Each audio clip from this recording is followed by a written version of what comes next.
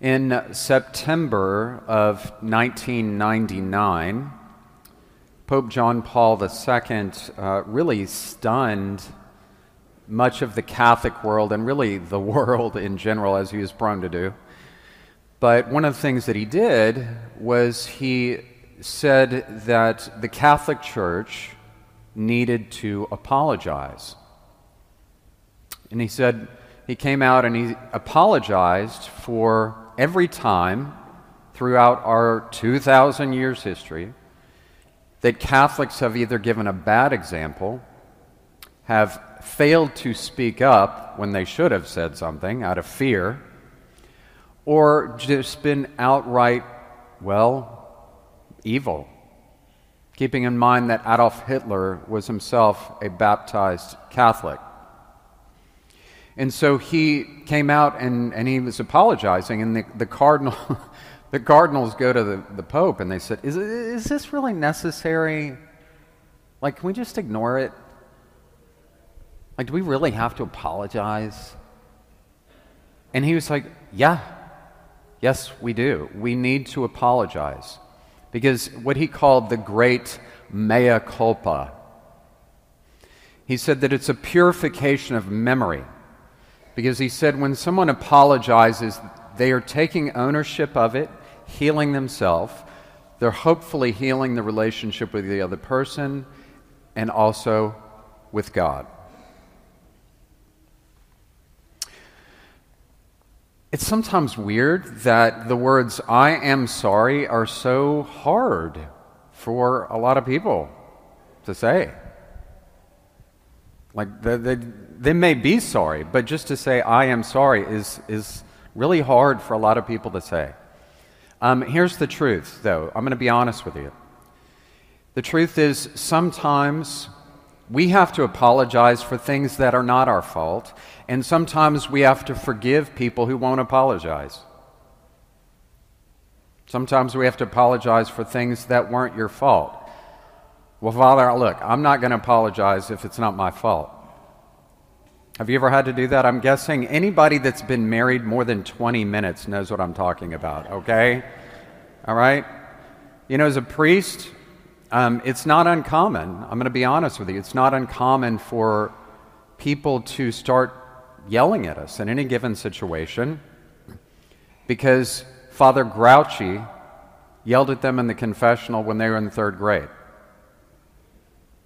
Okay, they see this collar, and you're a target. Okay, now let's say that somebody's yelling at me because Father Grouchy yelled at them 30 years ago. And let's say I respond like, "Back up, man. I didn't do this." Mind your own business. How do you think that's going to go over? Now they got two priests they're mad at, right? So what do? I control myself, and then I lunge for their neck. No, I don't do that. I control myself, and then I say, "I'm so sorry. I'm so sorry that was your experience.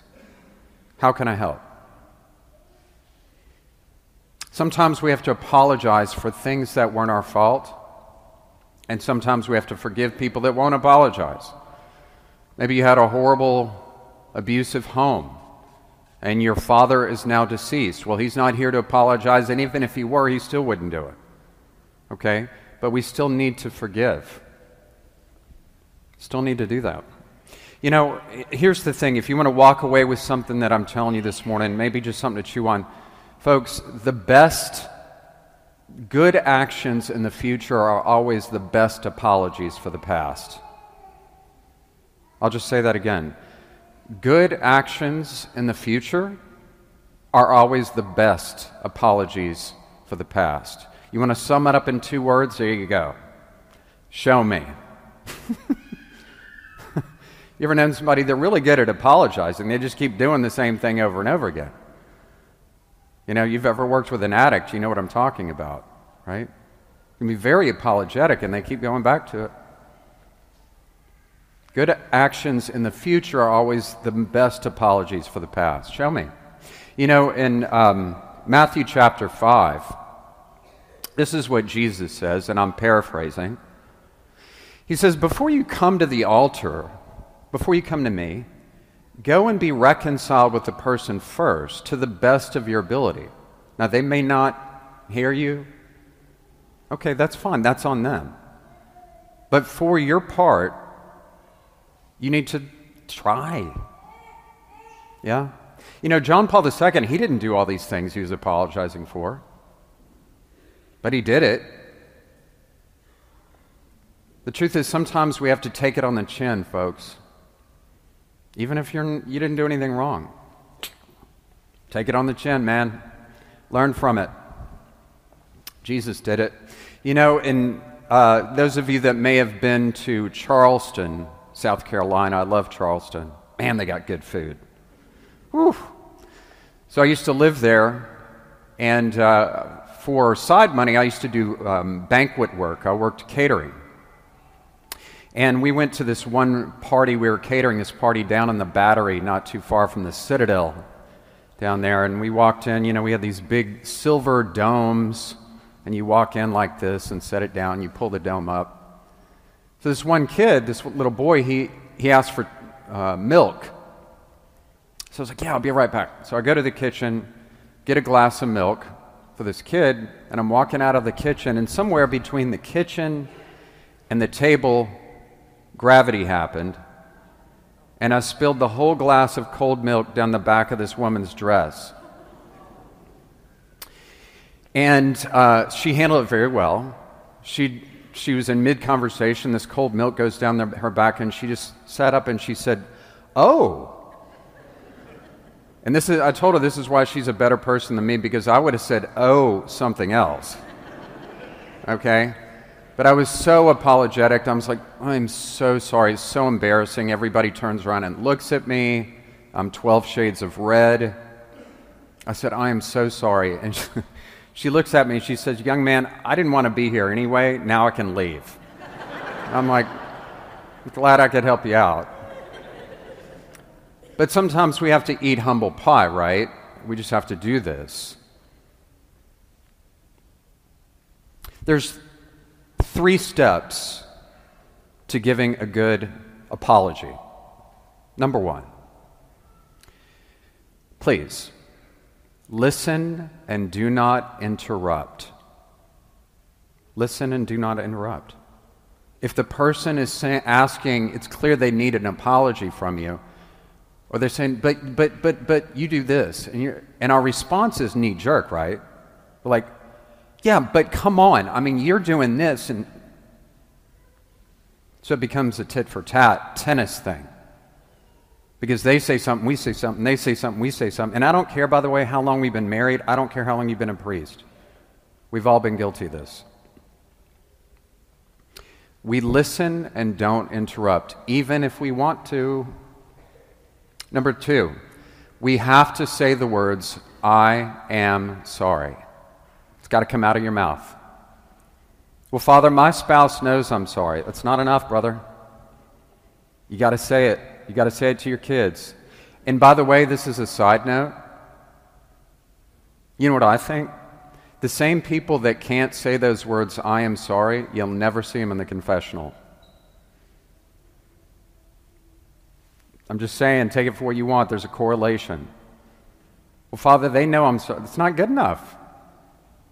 Part of speaking it means we own it. That's why, by the way, priests have spiritual directors. Okay, I go to my spiritual director about 6 times a year. And when I say it, I own it. And over the years, I see, I've been struggling with that for a while. I'm sorry. Number 3, change your behavior. Show me. I'll close with this. Anybody here ever been to the Cathedral Basilica in St. Louis? If you've never been there, it is well worth your time to go on a road trip to St. Louis. Oh, and by the way, halfway there in Sykeston, Missouri, you can stop where they throw the rolls at you. Okay, it makes you proud to be an American, I'm just telling you. So if you go in the Cathedral Basilica, the largest collection of mosaics in North America, right above this dome they have up here, there's an arch. And in the arch, it depicts Matthew chapter 25 and the separation of the sheep and the goats. So there's heaven and hell. Heaven is, of course, very beautiful, but hell is not hellfire and brimstone. It's not fires. You know how the artist depicts hell? Cold. Cold. Freezing. So the artist got that from Dante's Divine Comedy. I'm not sure how many of you may have read the Divine Comedy by Dante. He wrote it in the 14th century. It took him 13 years to write this. So Dante, when he wrote the Divine Comedy, hell is not fire. It's freezing. It's freezing. And in the lowest part of hell, Dante has these people that are frozen in a frozen lake. And here's the thing. They're frozen from the nose down. Their nose is just above the water so they can keep breathing. But everything from their mouth down is frozen solid in this lake for all eternity. So sleep well. Thanks, Father, for that image. Okay? But Dante's depiction here is to show us this, that some people are frozen in their inability to forgive or ask forgiveness. And here's the funny thing, they can melt the ice at any moment. They don't want to. They choose the frozen lake of unforgiveness. Okay. We're going to be happier if we melt the ice of unforgiveness. And by the way, the people around you will be too. The greatest apology in the future is changing our actions in the future. The greatest apology we can give for the past is changing our actions in the future. It is. And sometimes we have to apologize for things that we didn't do. And sometimes we have to forgive people that won't apologize. And even if they were here, they still wouldn't apologize. In fact, they expect us to do something and apologize that we didn't do anything wrong. We do it anyway sometimes. We don't have to do it all the time. We have to do it sometimes. We'll be a happier person when we do that.